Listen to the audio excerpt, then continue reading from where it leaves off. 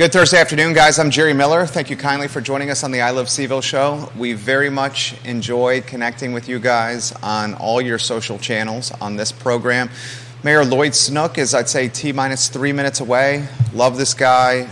Love his institutional memory. We'll tap into that institutional memory here with the revenue sharing agreement. That's a topic that's come up this week with Albemarle County Supervisor candidates Mike Pruitt and TJ Fatally, both referencing the revenue agreement in some capacity. Mayor Snook knows the revenue sharing agreement with Albemarle County and the city of Charlottesville, I would say probably better than any elected official that's current or active right now. And it's because he's been in this community. You know, maybe Ann Malik may be able to challenge Councilor Snook's tenure or time in the community. Besides Ann Malik, there's not a single other person active in office. We want to thank Scott Wagner for being a part of the show of Scott Wagner Integrated Medicine. Dr. Wagner has your back. I do have a little bit of breaking news for you when it comes to commercial real estate. I'll tell you what, Johnny Pritzloff, and I hope Johnny Pritzloff is watching right now, and Jenny Stoner of Cushman, Wakefieldheimer, they are fantastic commercial brokers. They've done yet another deal in this community. This for the CFA Institute, 915 East High Street. You guys probably know this as the old Martha Jefferson Hospital. 915 East High Street sold for $21,900,000. The CFA Institute sold its stake in this building. It was the owner of the building to an LLC. I'll dig into who the principals, the owners of this LLC are, but right now I know it's Low High LLC. Low, L-O-H-I, LLC has purchased the old Martha Jefferson Hospital for $21,900,000. Here's the two very important tidbits besides the sale. CFA, if they sell a building in Charlottesville, you're like, oh my God, they have a lot of people that work here. What's going on here? The good news, CFA has agreed to lease back 47,000 square feet. So the CFA Institute is not going anywhere. That's great for the Charlottesville economy, the Albemarle economy, Central Virginia economy. Also good news here, the CFA Institute is committing long-term to this area to stay here. And last tidbit, Low High LLC will build a co-working space at the old Martha Jefferson Hospital, private executive office space and co-working.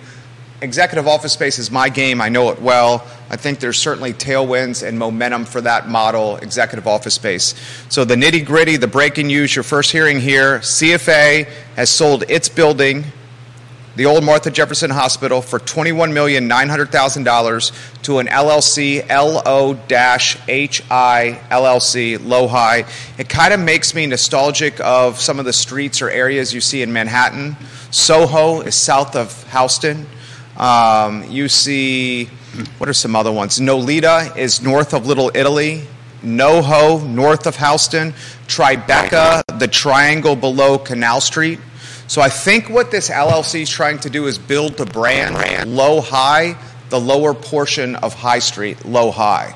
I'll dig into that. And then two other tidbits, and then we get to Mayor Snook. Red Pump Kitchen is now for lease, and the restaurant equipment is for sale. The asking price for Red Pump Kitchen monthly is $8,600 a month. It's a good chunk of money. Now, it's a hell of a space in the downtown mall. It's an end cap.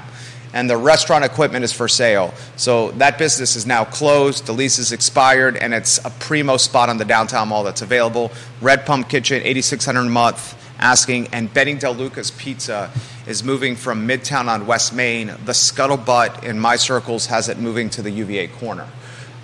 Judah Wickower, let's welcome a man we love and respect. I'll go ahead and say it.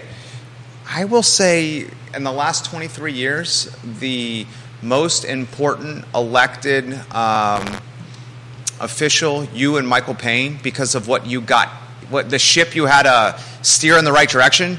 I mean, it was heading to a jagged, rocky coast with sirens calling you to dangerous, precarious waters. And you said, we're going to be the lighthouse, and we're going to redirect the ship to safer, more calm waters. And now those waters, I would venture to say, in Sam Sanders used it as an announcement, our boring, consistent, We're and predictable waters. We're hoping. We love it. Good afternoon, Mayor Snook. Good afternoon. We love having you here.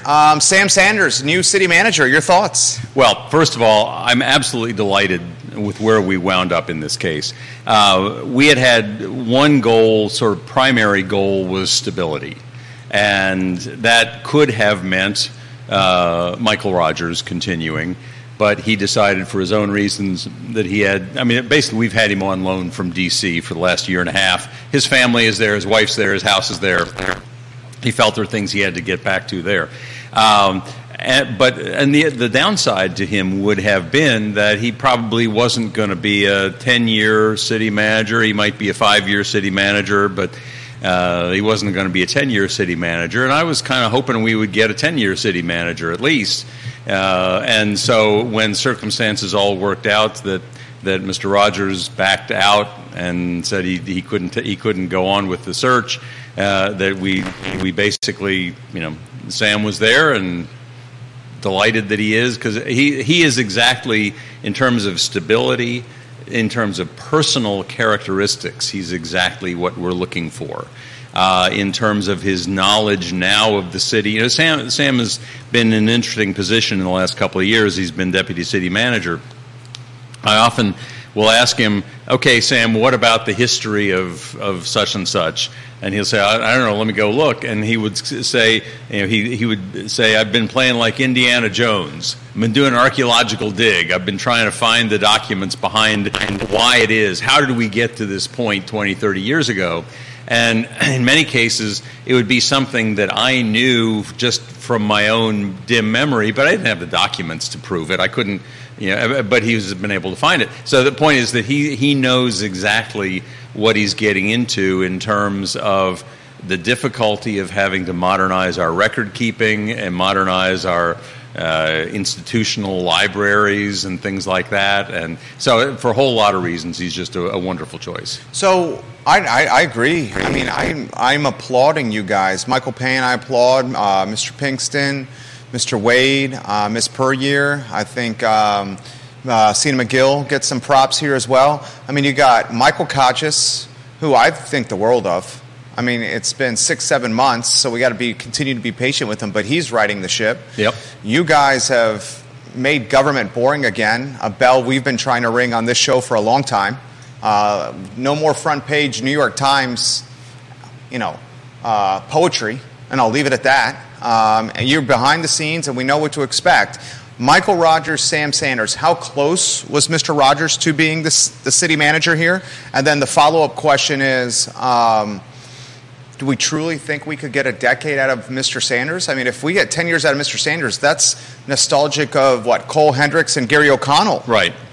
Well, a couple things. First of all, we had not taken any formal votes or anything, but certainly Mr. Rogers was one of the finalists. And I'll tell you, we had a couple of other finalists from outside the area who I thought were very strong candidates. And one of the things that had pleased me in all of this process was how many people there were out there who were not scared off by what they thought they knew from the internet, who were willing to delve enough. And part of this has to do with the recruiting firm we had, who would reach out to these people and say, here's a job you really ought to think about. Yes, I know you've heard a lot of bad vibes about Charlottesville, but this is why that's not the current situation. And so the recruiting firm became our advocates with a lot of these people to get these folks to apply. And the people we were getting who wanted to apply were people who said, I think I can make a difference here. I think I can do something that people will say 5 years, 10 years from now, that person, I made a difference. And that's a sort of a can-do spirit that I think most people in city governance have deep down inside. Sometimes it gets covered up or layered over with bureaucratic nonsense, but deep down inside, they are where they are because they want to make a difference.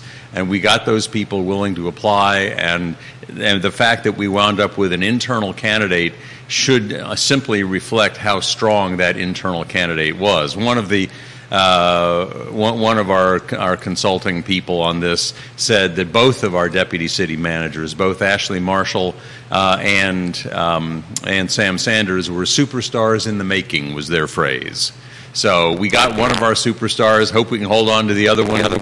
But they're both excellent folks. 1,000% agree with you. And those deputy city managers, were thrown into the fire, which probably helped escalate their star power and make it more legitimate because they were in the proverbial fire. Well, they had challenging jobs, and we kept challenging them more.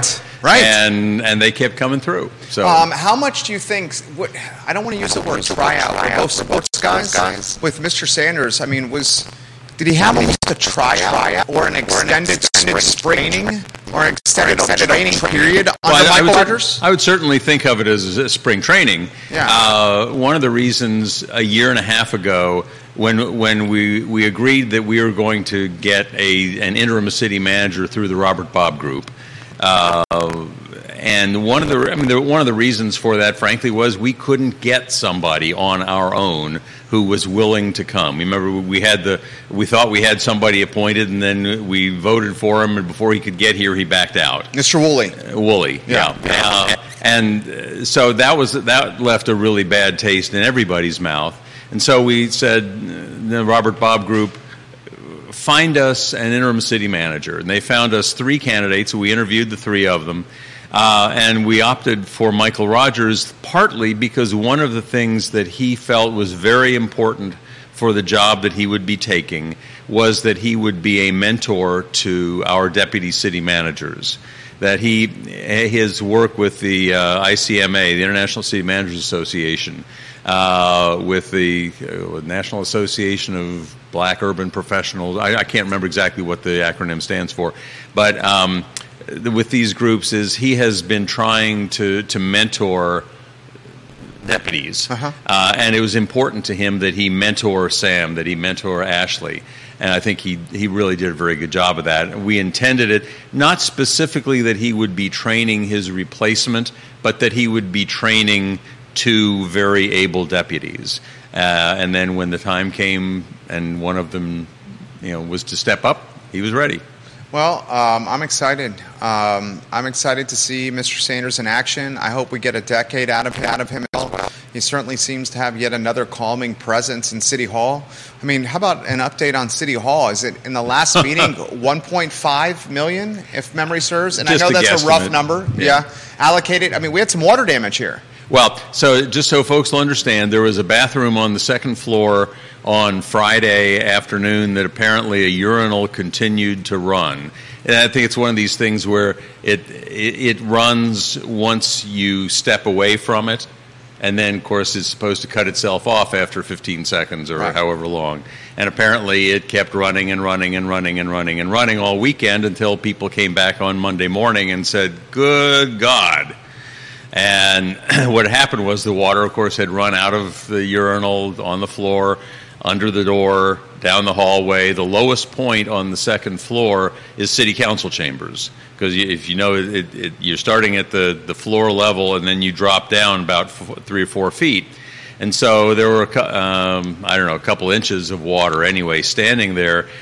It's not a swimming pool. It doesn't hold water. It's got cracks in it. So the water was seeping down into the treasurer's office, Commissioner of Revenue's office, all that area, and just a real mess. So we don't know exactly what it's going to take.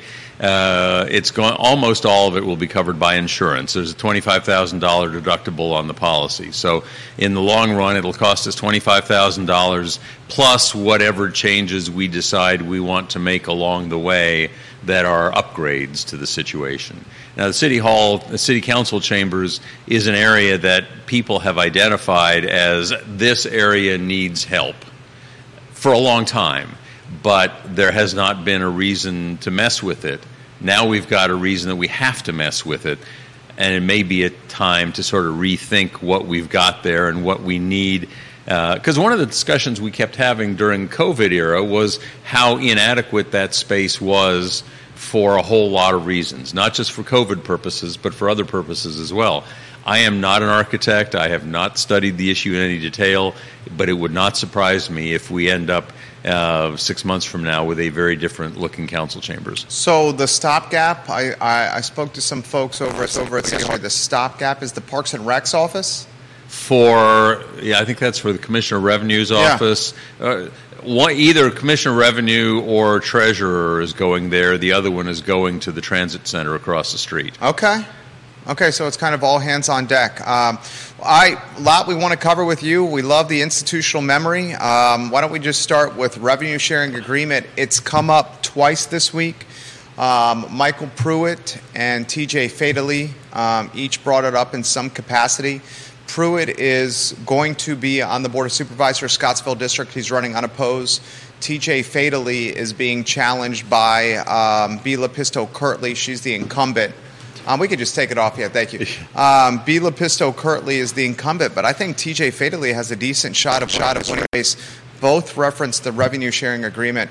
You know this probably better than anyone in this community, this agreement. Why don't I just start revenue sharing agreement open-ended and follow your lead?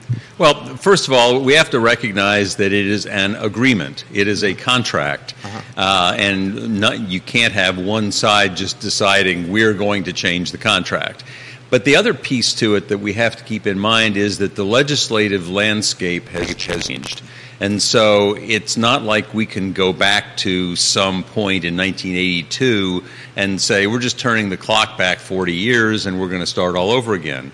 The history is this. Virginia law up until about 1984 was that if the city wanted to annex some part of the county, it could do so with the permission of a court. A court would figure out whether various criteria were met and so on. And there would be some measure of compensation for the county for the loss of tax base for the investment that the county would have put into streets and potentially even schools and things like that. And the idea was that there would be compensation to the county for those improvements.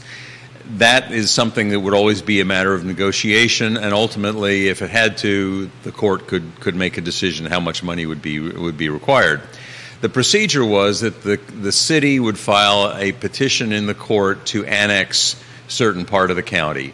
My recollection is that in 1981 or 82, the city had filed a petition that could conceivably have put everything inside the Rio to hydraulic semicircle as possible annex targets. Wow, so that's massive revenue. Yeah, but in fact, what was most likely was the area that is now Stonefield and much closer in. So It probably would not have gone out as far as that, simply because the compensation would have been too much. Okay. And so the folks who have looked at this issue and studied how much tax revenue the county has gotten from those properties that it did not lose and have concluded that the county has actually prospered by keeping those properties even after the revenue sharing payment is made. So if the revenue sharing payment is $15 million, give or take this year, let's say the tax revenues from those areas might be $16 or $18 or $20 million. And Neil Williamson has done a very detailed estimate year over year and concluded that in fact the county has benefited from the revenue sharing agreement. The personal side of this for me was in 1981, I was applying to be on the Planning Commission, and I was interviewed by John Conover, who was on City Council at that point, and he asked me, why do you want to be on the Planning Commission? I said, one of the reasons I want to be on the Planning Commission is because I expect we're going to be doing some more annexation, and I want to be a part of the planning for the area that would be annexed. And John gave me sort of a half smile and said, well, supposing we didn't annex, what then? And I don't remember what my answer was, but that was the first indication, if looking backward on it, it is clear to me that they were already beginning to have these negotiations that a few months later would turn into the revenue sharing agreement. And that's an example of both city and county leadership looking forward, of looking at, it's not a good idea to promote more warfare between city and county. There was a point there when the folks who wound up going out to Fashion Square wanted to build something that's basically what is now Seminole Square, and the city was not up for that. They didn't want to lose the open land, I guess it was. And so folks went out to Fashion Square instead, and it was built in Fashion Square. And there were some people in the city of Charlottesville who said, in this sort of us versus them mentality, okay, county, you gave them screw you, we're not going to go out to Fashion Square. And who for years did not go to Fashion Square. But once the revenue sharing agreement was in place, they said, okay, now we can go out to Fashion Square. Now we can recognize that we are one community. We prosper together. And that's a very important thing for both city and county leadership to understand. Neil Williamson is watching the program. We love when you chime in, Neil, with perspective. Scott Aaronworth, a defense attorney in Virginia Beach, says, Mayor Snook, you're doing a great job. Also, I love how you are a lawyer and you represent our profession very well. He's also excited for the Laura Fonner interview we have scheduled tomorrow at 12:30. Vanessa Parkhill giving both you and Michael Payne props. She says, while Michael is openly socialist-leaning, he is a calming personality on council, say with Mayor Snook. And these two voices have been much needed, and council and government is much more stable now, so thank you very much. Giving you props. It's so funny. The interpretation, like anything in life, the interpretation of the revenue sharing agreement, depending on who you talk to, some folks say Albemarle County's getting the better deal of it. Other folks say City of Charlottesville's getting the better deal of it. I think both win. Yeah, let's talk about that. I mean, why do you think both win? Well, the county wins because they get stability, and stability is not purely a matter of the personalities sitting in the chairs. It's a matter of the overall environment. They know that they have certain areas that are always going to be theirs, that they're not going to lose by annexation. And the agreement, by the way, was that we, the city, agreed not to pursue any further annexation efforts in return for this agreement. And now, a couple of years later, the Virginia General Assembly basically put a permanent moratorium on annexation anyway, so to an extent it didn't really matter. But if we had not had that agreement made in 81, 82, we might well have had an annexation already in effect before the moratorium would have taken place. So the benefit for both city and county, number one, is stability. Number two, and the stability means you can plan. If you don't have that degree of stability, you can't plan. If you're in the county and you don't know whether you're going to have the area that is now Greenbrier Drive, for example, sure, and all those people there, do we plan to have to send those kids to a school, or is that going to be the city's problem? You've got to have some certainty in there. And so it's benefited both sides for that reason. And once we've made the basic financial deal, and I think the basic financial deal is not grossly in favor of one or over the other, but once we've made the basic financial deal, we can each plan and get on with life. I love it. I love it. Well said. Questions are coming in. I'll get to them, guys. If you put questions in the feed for the mayor, as long as they're respectful, I will relay them live on air. We don't mind being challenged, but they will follow a golden rule mentality. Could I just say one thing? You've mentioned Michael Payne, and he was my running mate 4 years ago, and he'll be my running mate again this time around, too. When he and I and Sina McGill, the three of us were nominated, and we ran during the campaign, there were many ways in which, although most people would say I am a very liberal person, there are those who said I was the conservative on the ticket. Relatively speaking, perhaps that's true.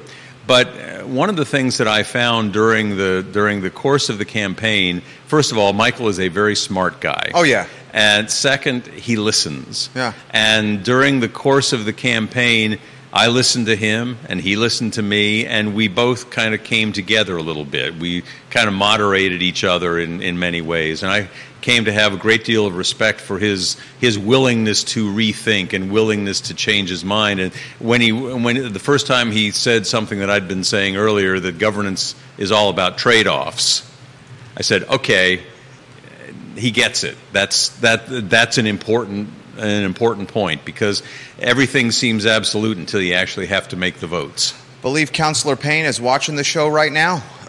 You got some props, Councilor Payne, right there from your colleague, and I'll second those props, Michael Payne. You and I don't always agree on the politics piece, but one thing I can say is you are a calming voice, and you do your research and your homework, and you understand this city and love this city. And I also say that I've occasionally stolen some of his lines, too. Yeah, I see it. I love what you guys are doing.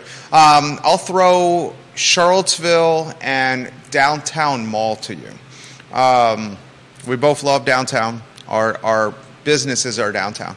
I just highlighted that Red Pump Kitchen, now officially for rent. Eddie K of Four Corners Real Estate has the listing. 8,600 square feet a month, or $8,600 a month for Red Pump Kitchen rent, and the equipment's for sale. I have too much respect for you to throw anything from the Hunter Smith debacle to you. But that's open a number of restaurants: Passiflora, Brasserie Cezanne, Superset. We're also hearing a couple of other restaurants may be shutting doors here pretty darn soon as line of credit and COVID relief money payments start up again. Maybe a State of the Union downtown. I'm getting a smidge nervous with some of the vacancies and a little bit less foot traffic than I've seen in years past. Your thoughts on any of this stuff? Well, we know, of course, that the downtown mall is the center, not only physically but emotionally. It's the heartbeat for the heartbeat for the city. When the downtown mall was first constructed 50 years ago, it was out of a recognition that the old Leggett's and Miller and Road stores were simply not a commercially viable model for a downtown any longer. And so we went, along with a whole bunch of other places all around the country, to this idea of a pedestrian mall. Right now, there are very few pedestrian malls dating back to that time that are still pedestrian malls. One of the reasons is because it takes a lot to maintain it physically, in terms of the emotional commitment of the city to say, yes, this remains important. So what do we need to do? First of all, of course, things were not perfect before COVID, but they were pretty good before COVID. They were humming. They were humming, and one of the main things for Charlottesville and the main thing for downtown has been the tourist trade, the hospitality industry, and restaurants are an important piece of that. Well, COVID knocked all of that all to heck. And I don't know whether the problems that these places are having are still hangovers from the COVID era, but the economics of the entire industry has changed very dramatically. How much you pay your servers, for example, is hugely different.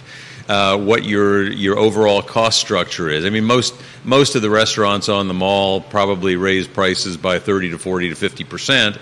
For essentially the same dishes, and those of us who love the downtown have sort of said, okay, fine, we'll pay it, but grumble. Right.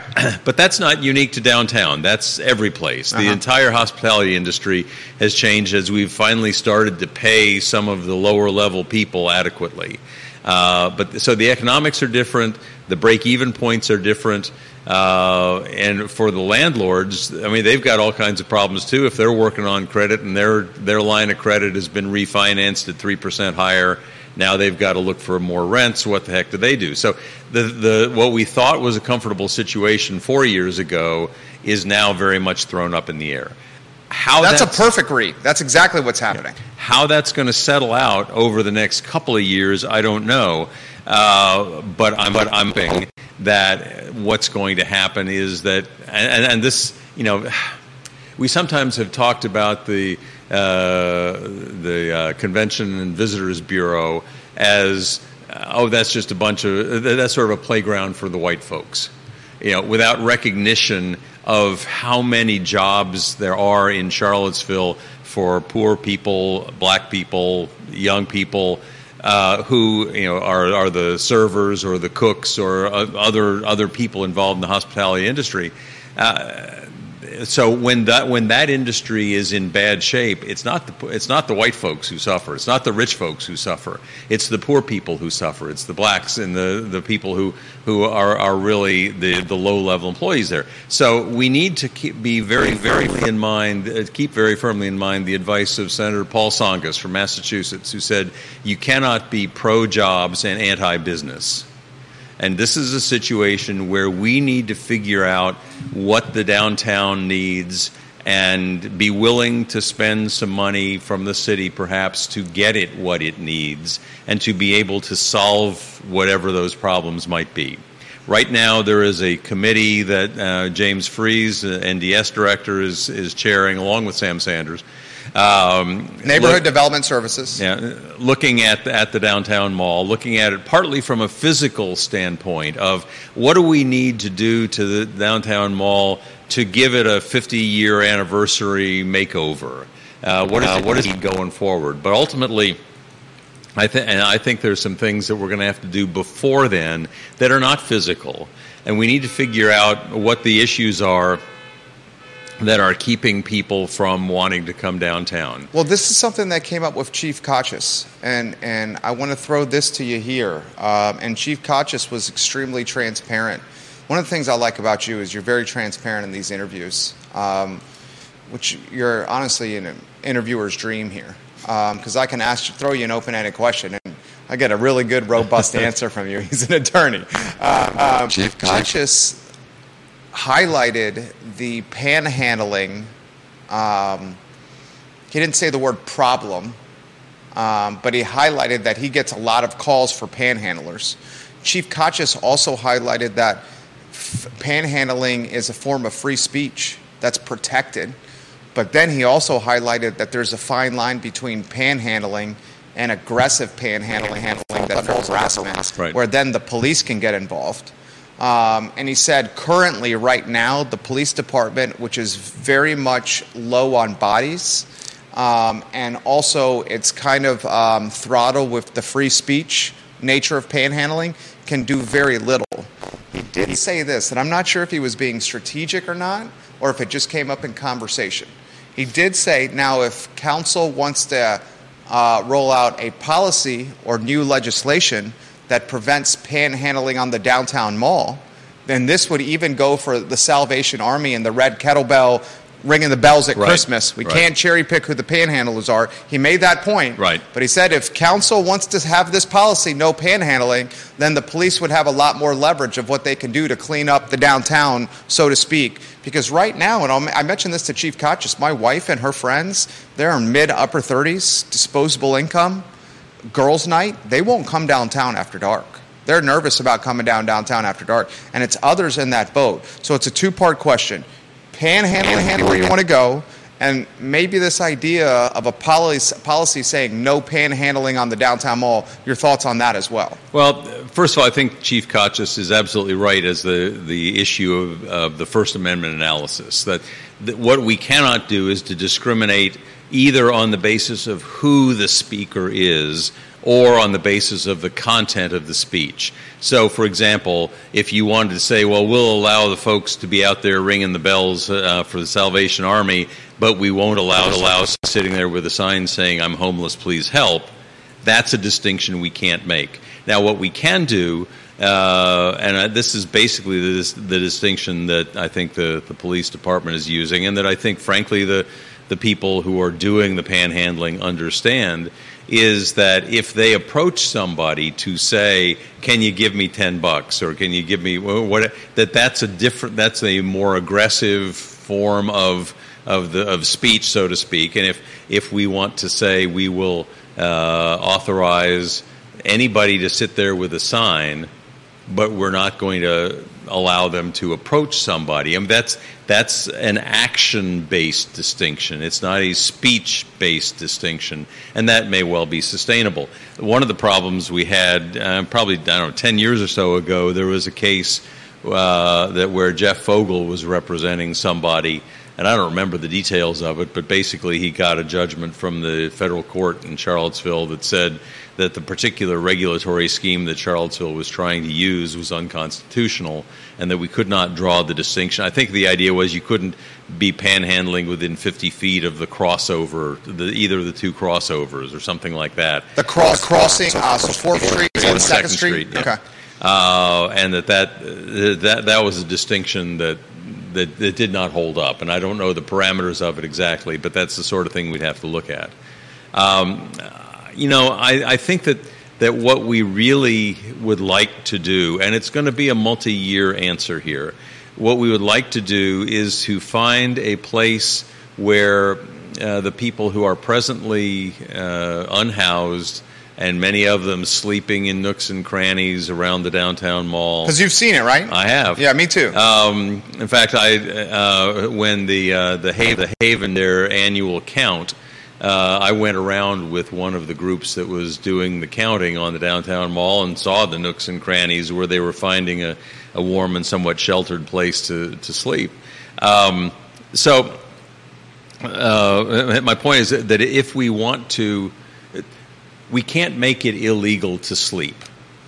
We can't make, unless, and here's the unless, there's a recent court case on this, if there is a place where we can tell them, you can't sleep here, but you can go sleep there, and they won't go, then the police can do something. And the police can gradually, I don't want to say we're going to arrest them and have them sleep out on Avon Street. At some point, they will get the message that no, you really can't sleep there on the downtown mall, but we've given you a place over here where there's room and you can sleep there. As that one court said, it's not. We can never get to the position where we've made it illegal to live. And as long as we are able to say, you can do exactly the thing, but over there, please, and not here, that is a permissible police action to take.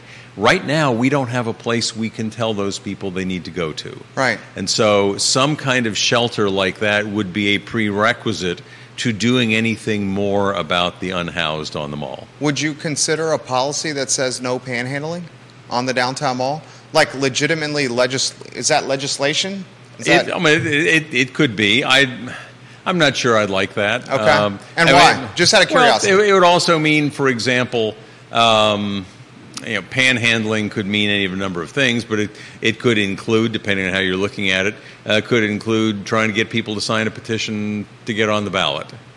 That's a situation where people actually do come up to you and say, would you sign my petition? And it would include the Cub Scouts and the Boy Scouts and the Girl Scouts that are selling cookies. Yeah. And may start flirting in the neighborhood of the buskers or the musicians. Right.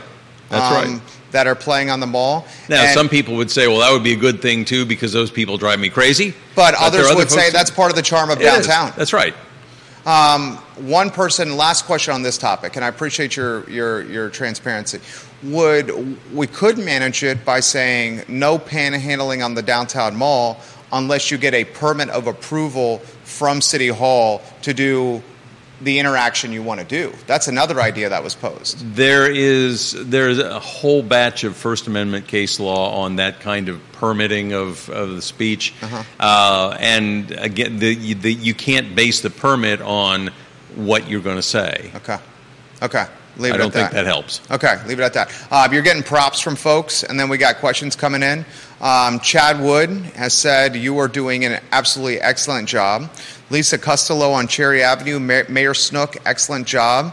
And Can't Feel at Home at the Dickinson Theater. She said you did a fantastic job in that play. Janice Boyce Trevelyan has said panhandlers and safety are a huge concern for the mall, especially for those that are looking to shop downtown. Deep Throat, anonymous from Bozeman.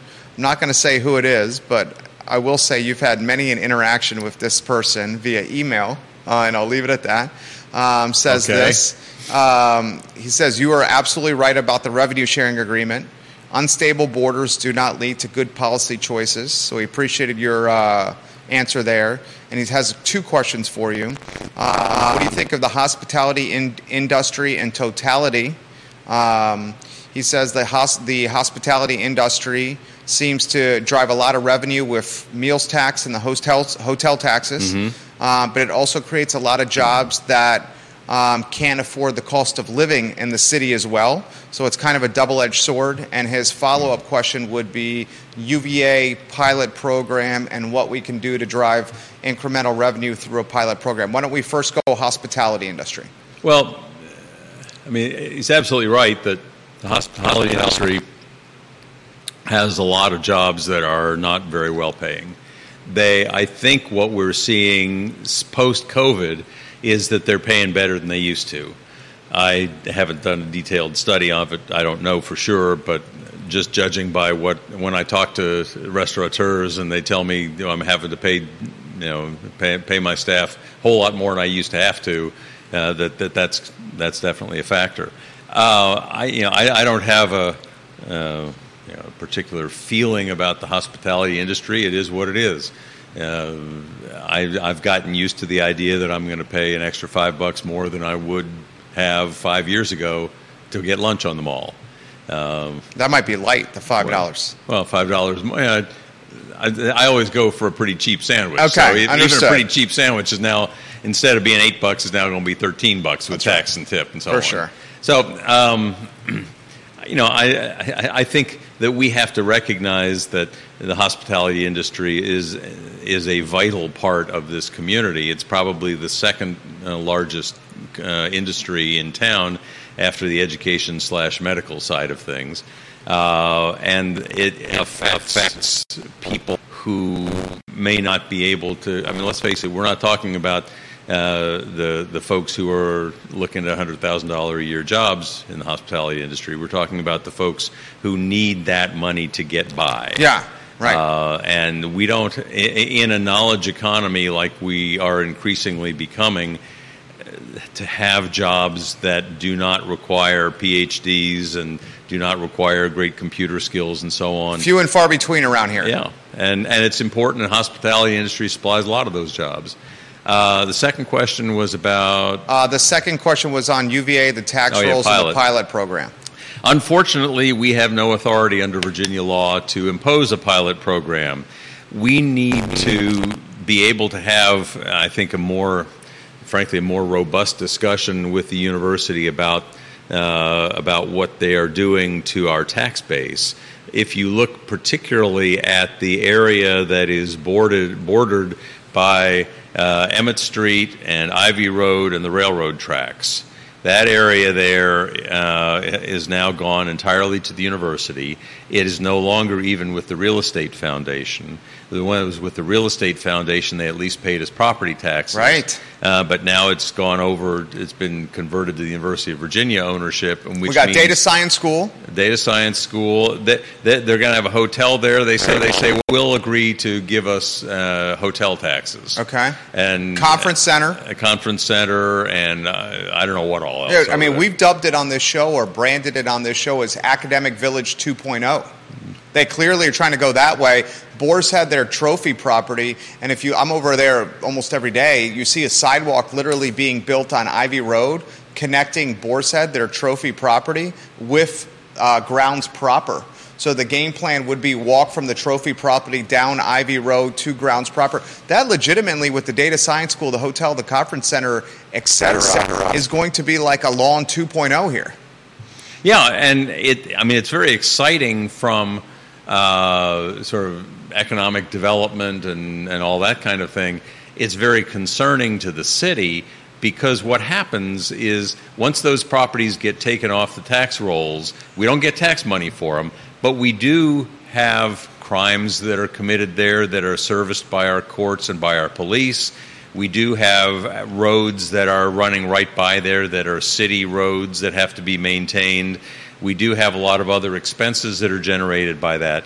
And the tax revenue that's coming off the books, let's cut to the chase, that tax revenue, that exposure or the lack of revenue is going to be picked up by average Joes and average Sallys like us. Yep. Business, property taxes, rooftop real estate taxes. It has been estimated that if you take all of the properties that are located in the city of Charlottesville and look at their present assessed values and the taxes that should be coming from that, it's about $15 million a year.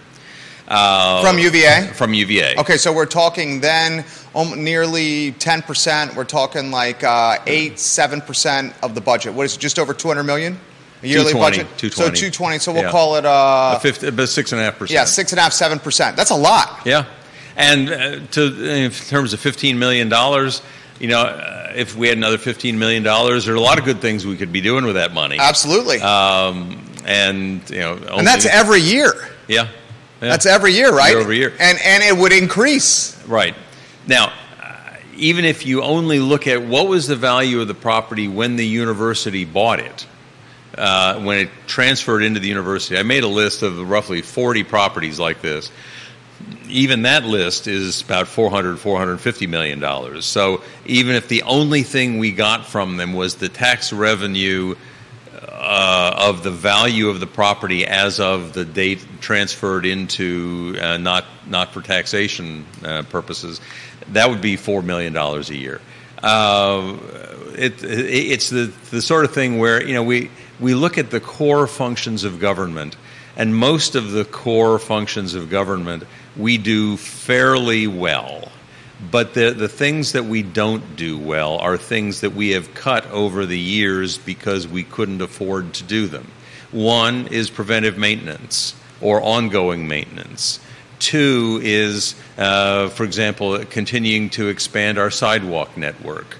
If we're going to try to be a walkable bike community and we don't have bike trails and we don't have sidewalks, or the sidewalks are so discombobulated that you can't use them as a practical matter, then where are we? So we look at the kinds of things that are around the margins that we haven't been able to do, and we look at what another $4 million or whatever the number might be. There are a lot of things that would massive impact. That would make us a, quote, world-class city. Right. Now, the university cannot be required to do that, at least not under present law, but I'm hoping that somehow or another we may be able to have some discussions with them that, I'll be honest with you, the biggest problem we've got is we don't really have leverage. Right. Well, the only leverage you would seem to have, I would think, would be the leverage of political pressure, political influence, and the power of the collective body of the populace.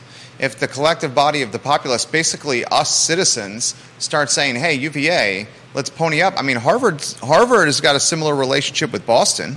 There's a number of the Ivy League schools that have a pretty sizable payment to their jurisdictions. Right. So, like, the proof of performance is there. I mean, I would say the only leverage out there is the populace getting involved. Well, some states may have provisions that allow. Actually, Virginia has a provision for a pilot payment, but what doesn't apply to properties owned by the Commonwealth. So if they were a private institution, we absolutely could institute a pilot program with them, but they're not. So, the issue of where the political pressure lies, one of the things that's happened over the years is that UVA has become much less dependent on Richmond for money. Right. And so they are really more dependent than anything else on their donors and their donor base. And, they're down to 5-7% of their budget comes from Richmond, something like that. It's very low. So they don't. It's not like Richmond's got a lot of leverage over them, or that any elected body has any leverage over them. Ultimately, the governor would have some leverage over them because the governor gets to appoint the board of visitors. If we have a board of visitors that is willing to say, and here's ultimately where the question is going to come. If, let's say, we were to demand $15 million. Okay, where is that money going to come from? Is it going to come from Richmond? Probably not. Right. Is it going to come from earnings from the endowment? Only if the people in charge of the endowment want to give it, because the endowment is actually separate from the university, or does it come from tuition?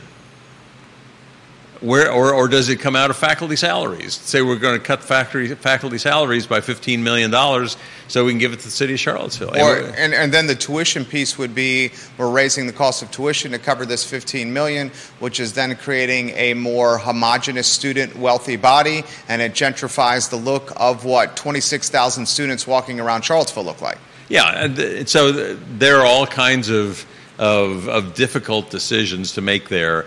And while I wish that we had the power to at least make the one decision less complicated, we don't have that power. We're not likely to get that power. I don't know how we get leverage to try to make something more happen. I respect that answer. And also another thing to consider, if Charlottesville leads the charge here, I would imagine a county like Albemarle would be like, give us our money too. And Harrisonburg, Rockingham, Wise, So it would just set this precedent that you see why the university is hesitant to go down the road. Some stats from you from Deep Throat. Harvard pays $10 million to Boston voluntarily. The foundation now owns over $2.1 billion with a B of assessed value real estate. That's the foundation. That's the UVA Real Estate Foundation? Yeah, UVA Real Estate Foundation. And the gentleman that's providing this information works in high-level finance, so he makes his living on data. I haven't seen any of his data be wrong yet. He also says this is a great stat for both of us.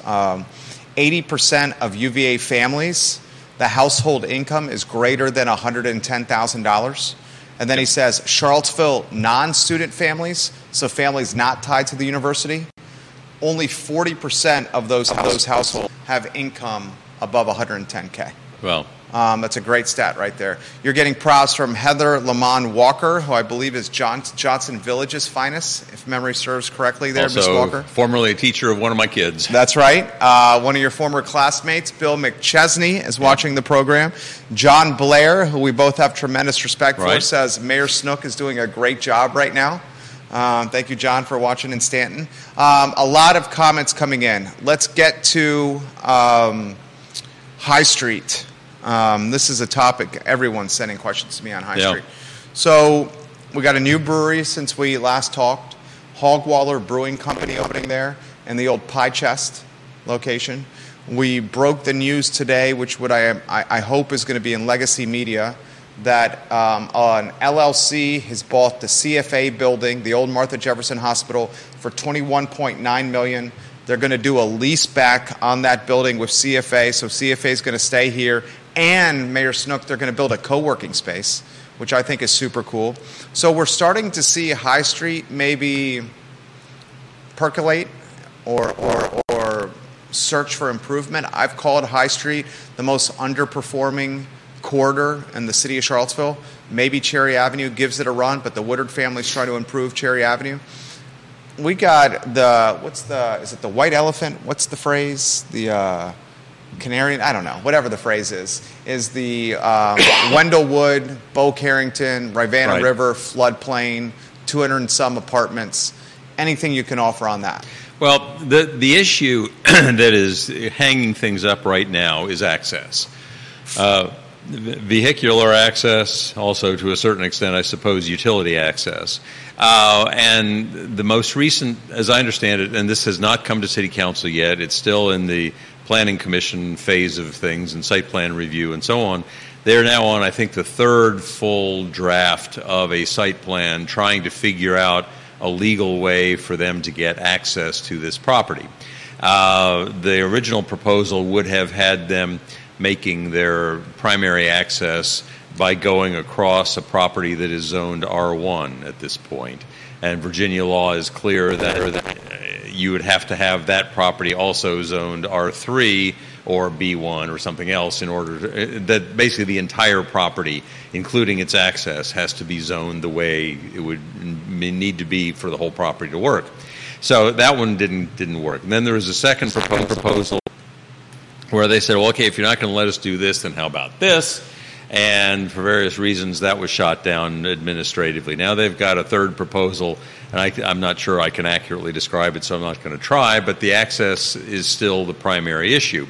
And the Planning Commission has said to the planning staff, we want to review this site plan to determine whether this use would be compatible with the comprehensive plan. I think the answer, frankly, is probably not.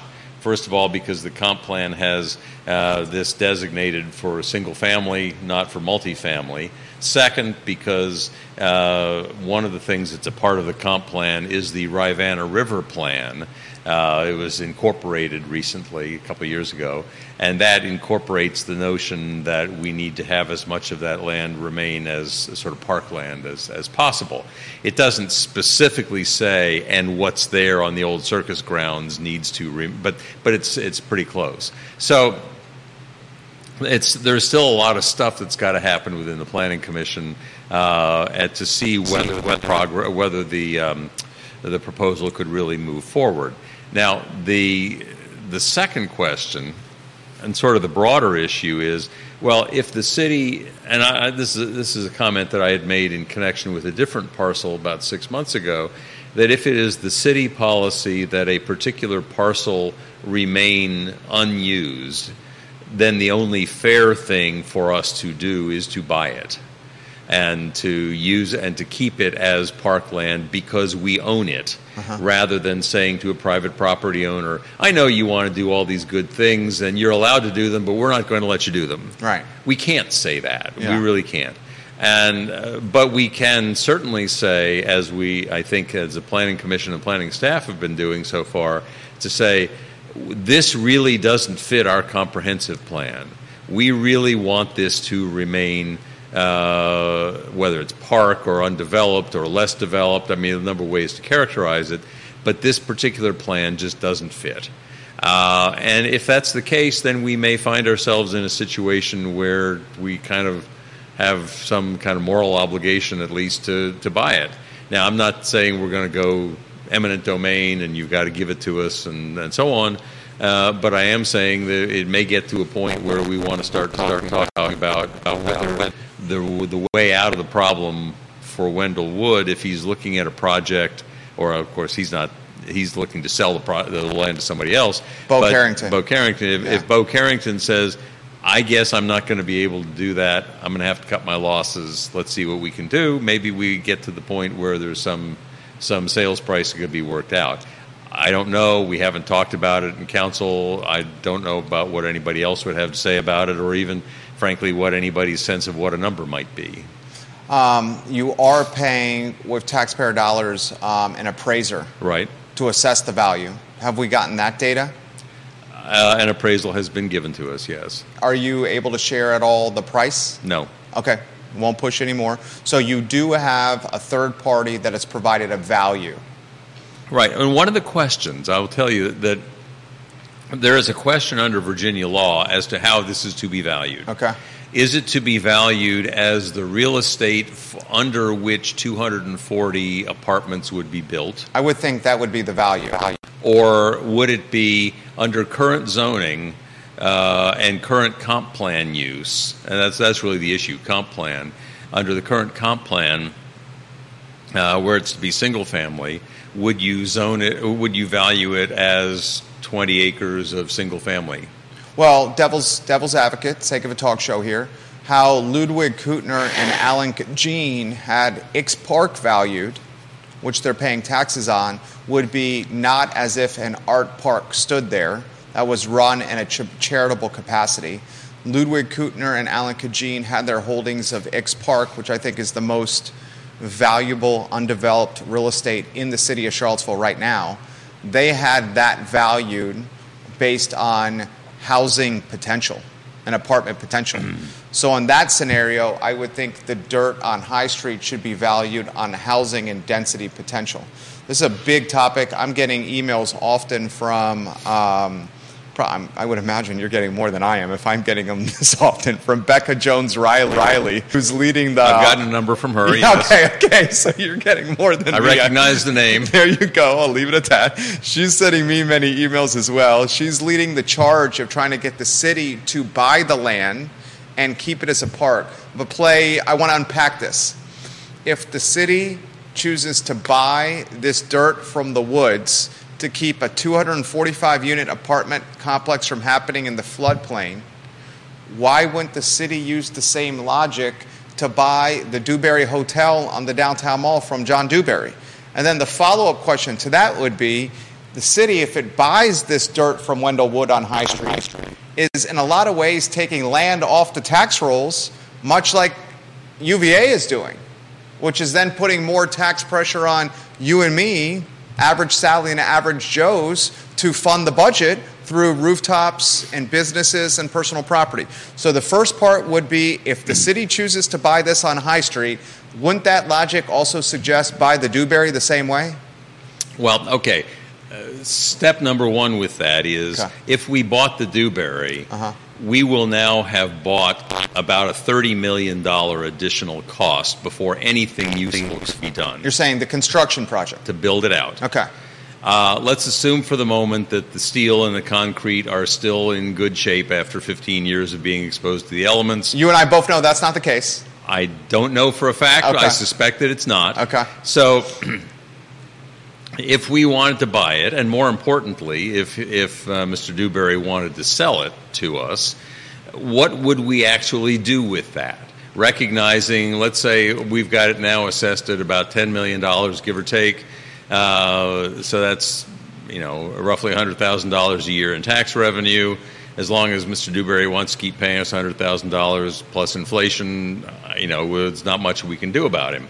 But if we were to buy it, and then we say, okay, it's going to cost us, and I've seen estimates of up to $30 million to build it out to being something that's worth having.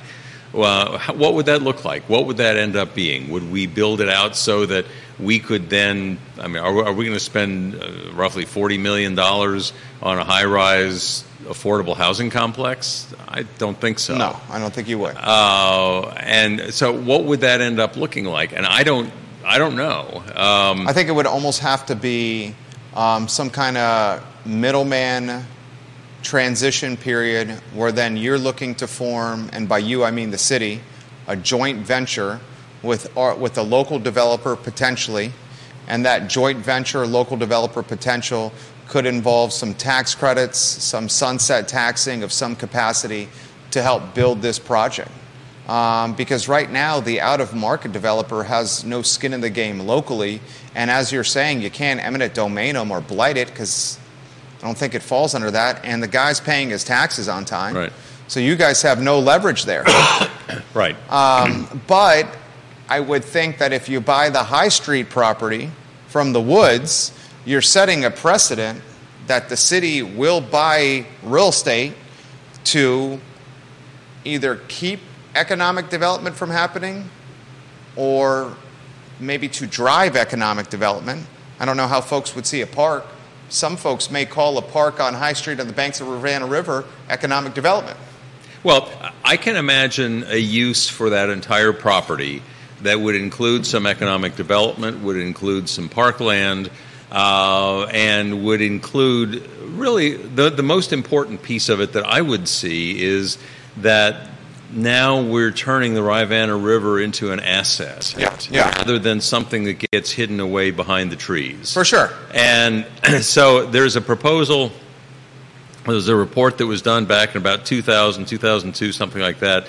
It's called the Tortigallis Report.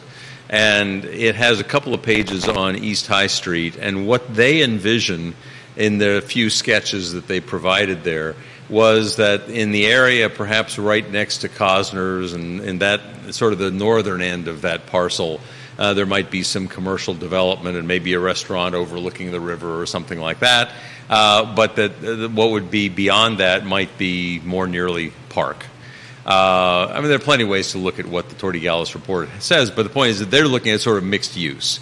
They're not looking at it as straight commercial development. They're not looking at it as just it's going to be a park and forget about it. So if we could combine some degree of economic use that is river-oriented, that, for example, the Ravenna River Runners group that runs the rafting trips and canoe trips and so on needs a space. That would be a space. A lot of people have said try like a river walk of some capacity where you have like smaller merchants along the walk that are providing food and beverage and music and hospitality type experiences. That's not a bad idea. Well, except I think you've got to look at, when we talk about Riverwalk, we tend to think of San Antonio, where the river runs right through downtown San Antonio. And there was already population density and economic activity density there, and there are hotels that are built right on the river.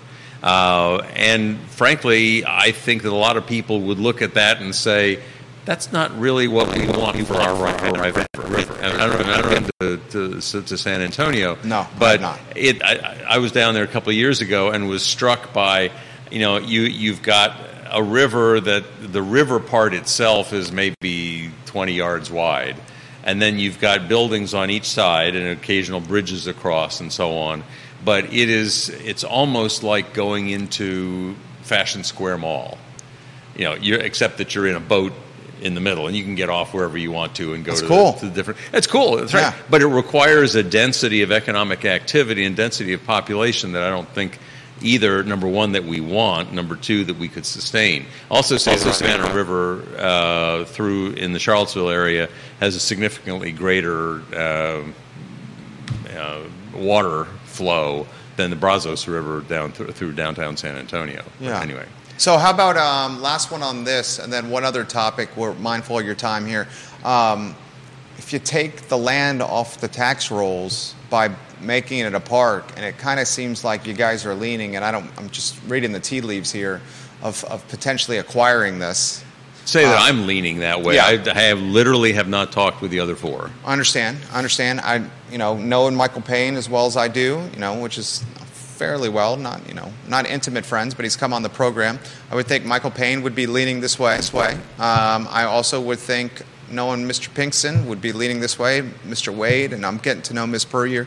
Doesn't that just take it off the tax rolls and further the tax pressure on folks like us?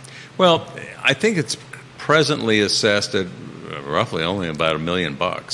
So that's $10,000 a year in taxes. Now, that's not nothing, but it's not huge. Well, I guess if what I meant is if it was 250 apartments and it had real estate and apartment towers on there, then it's assessed at a different price point, and it would drive tax revenue, incremental tax revenue, at a much greater clip. Absolutely. And I've been quite vocal in many ways in saying that we can't.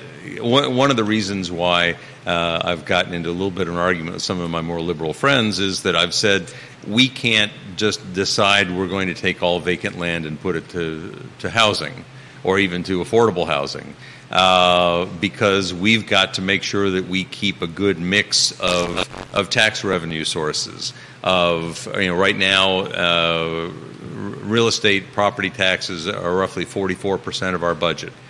For most jurisdictions around us, most rural jurisdictions, that's more like 80%. Fluvanna's over 90. Yeah. And so whenever they've got some major expenditure they've got to get the money for, build a new school or something, the only way to do that is to raise residential or to raise real estate taxes. And of course, in a place like Fluvanna, a lot of that is residential or farmland. It's not industrial. So what I'm getting at is this. We have a very diversified revenue stream for our economy. That's a very positive thing. But if we end up concentrating so heavily on residential real estate that we do not allow for commercial, we don't end up with more meals taxes, more lodging taxes, more sales taxes, more B-poll taxes, etc. And I want to be real clear that we can't go in that direction. So I appreciate that. It's a perfect segue into the next topic, and it's the last one.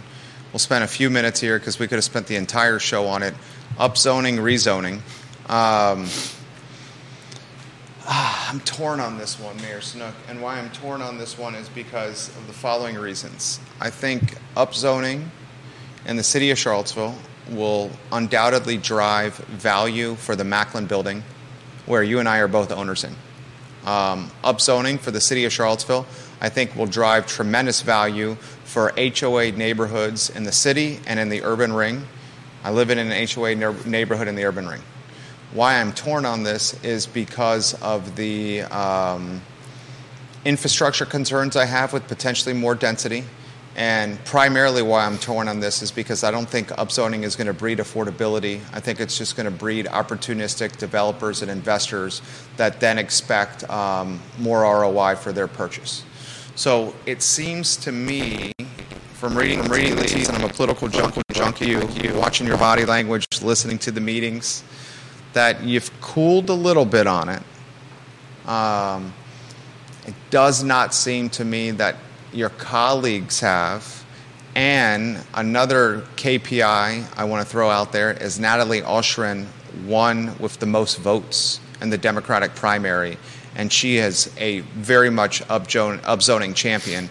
And Bob Fenwick, the number one opponent to upzoning, came in last place by a long shot. So it seems the political capital is very much in favor of upzoning. Unpack that anywhere you want to go. Let's start with the last point first. And that is that I would not ascribe very much significance to the relative vote totals of Natalie versus Michael versus me versus Bob Fenwick. There was a fifth candidate. Deshad Cooper. Yeah, Deshad Cooper, yeah. For one thing, there was a huge difference in the amount of money and effort that was being put into the race. Bob Fenwick did not have any money to spend and didn't spend any. I mean, he had some yard sign. That was about it.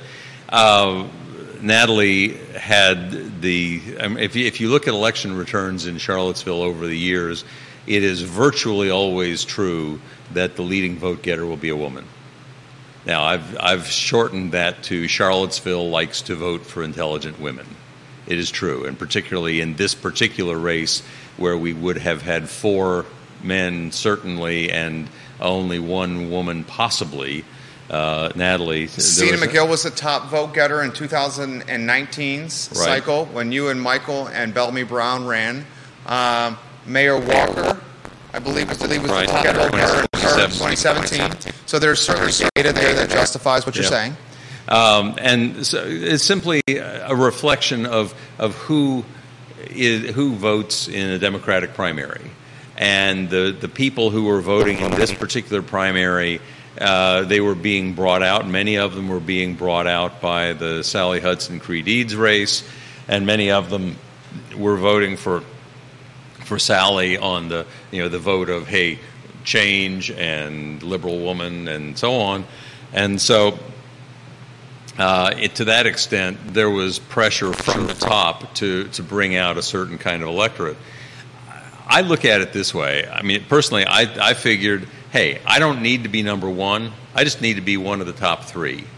And so I kind of calibrated how I approached the case and the race to be one of the top 3 without caring whether I was 1, 2, or 3. I mean, you openly said on this show here that you weren't really even campaigning. I really wasn't. For a re-election. I didn't have time. Right. Because you have a full-time job and you were already on council. Yeah. So you're just like, I'm not going to really campaign here. Right. And so let's not get overly hung up either on Bob Fenwick's low total or Natalie's upper total. I also say that I don't think that most of the voters understand or knew the gradations of Natalie versus Michael versus me versus Deshad. I mean, Bob Fenwick is the only one who really kind of put himself out there as saying, no taxes, I don't like no this. upzoning. I don't like this. Yeah. Interestingly, did you ever hear him say anything he was for? No. And I think that worked against Bob because it was, you're electing, and I respect any of the candidates who put themselves out there, but you're electing people for solutions, not necessarily electing people to say, this is what's wrong. Right. Anyway, so my point is... It worked against him. My point is, I don't think it's worth trying to parse each individual candidate's platforms on the zoning ordinance because I don't think that the voters knew or cared. Now, I'll tell you, my own view on it is that what a lot of people are most concerned about with RA, RBRC, and I've come to realize this, is it's really not so much, gee, I'm going to have more neighbors, but it's the commercial in the neighborhood. The commercial piece that is really getting people energized. And the idea of having commercial in the neighborhoods looks to a vision of a city 30 years from now that we do not now have. It looks to a point where you can say, I've spent some time in some cities that have neighborhoods like this. I'll use Pittsburgh as an example, where Pittsburgh really is a city of neighborhoods. You've got a downtown area, but other than that, you've got particular areas where lots of people live, but there's some stores. Lots of people live, but there's some stores. And so the only real neighborhood we've got like that is out on Avon Street, where there's a store every couple of blocks. We don't that a little bit in Belmont. Yeah, some. Downtown Belmont. Yeah. A concentration right there in the middle. But the point is, we're not used to that in Charlottesville, and we don't have the density of population necessary. And one of the questions that I asked in the last meeting was, what are the economic conditions that we think we are trying to promote by allowing commercial in an RA zone, for example?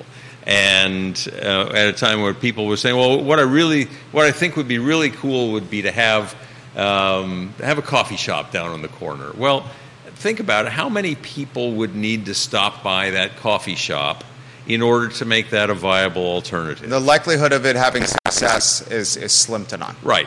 And you're basically saying business owners, you hope, because they're putting so much money in to start this business, have done some market research to see if there's the density to justify a 10-year lease, the construction of a building, whatever it may be, and they're going to come to the conclusion that the foot traffic and the car traffic is not there to open a neighborhood bodega or a neighborhood pub or a neighborhood coffee shop.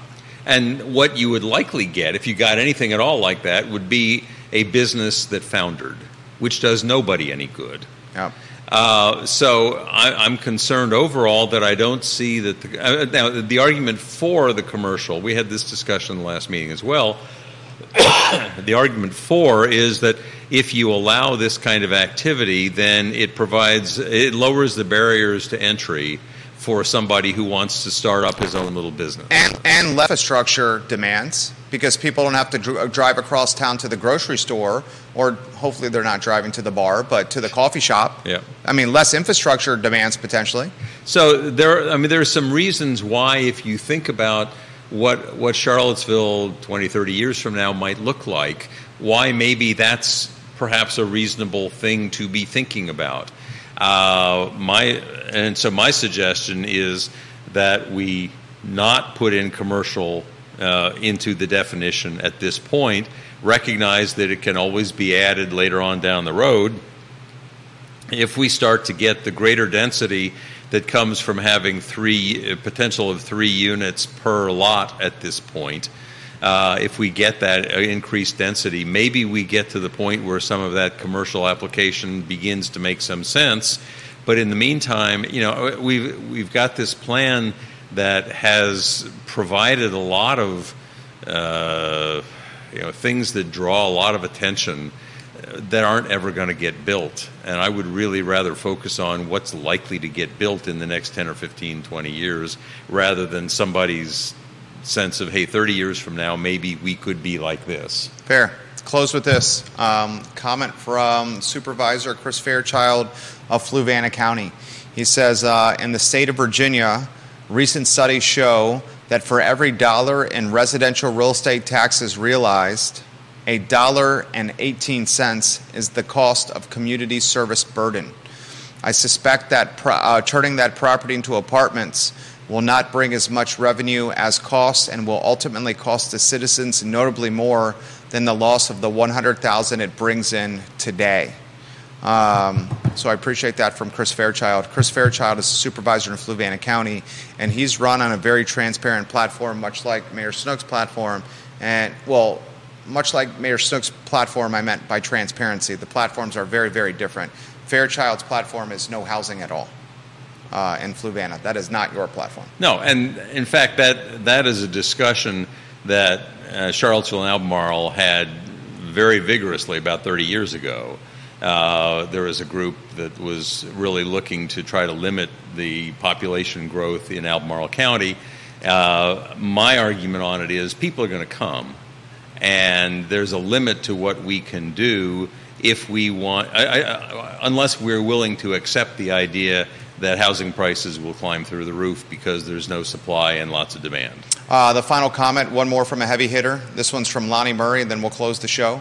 Revenue sharing has been a constant thorn in the side of Albemarle voters, mostly because of how Albemarle was forced into it, and it continues to cast a shadow over city-county relationships. It was created before Albemarle had a growth in rural area and inadvertently penalizes Albemarle for rural conservation and incentivizes sprawl. Why not offer to renegotiate the deal to jointly fund mutually beneficial infrastructure provided it was revenue neutral? You don't have to answer that now because we're up against the time, but I wanted Mr. Murray's comment to be heard. Mayor Snook, you are great. We appreciate your time. I enjoy the long format with you. And thank you kindly for joining us. Happy to be here. Pleasure. Thank you. Our pleasure. Judah Wickhauer, props to you. That's the I Love CVille show. Tomorrow's going to be a doozy. Laura Fonner, the chef of Siren, found out yesterday that she cannot operate Siren anymore in the old Shabine location at Vinegar Hill. So we'll hear her story of what happened. And then I want to try to do a live telethon early next week where maybe we do like a digital bake sale. And the digital bake sale will help drive revenue for her next venture, which we hope she will own 100% of. But that story is going to be tomorrow. You guys have a good afternoon. Take care. Mayor Snook, thank you. Thank you. Very much appreciated.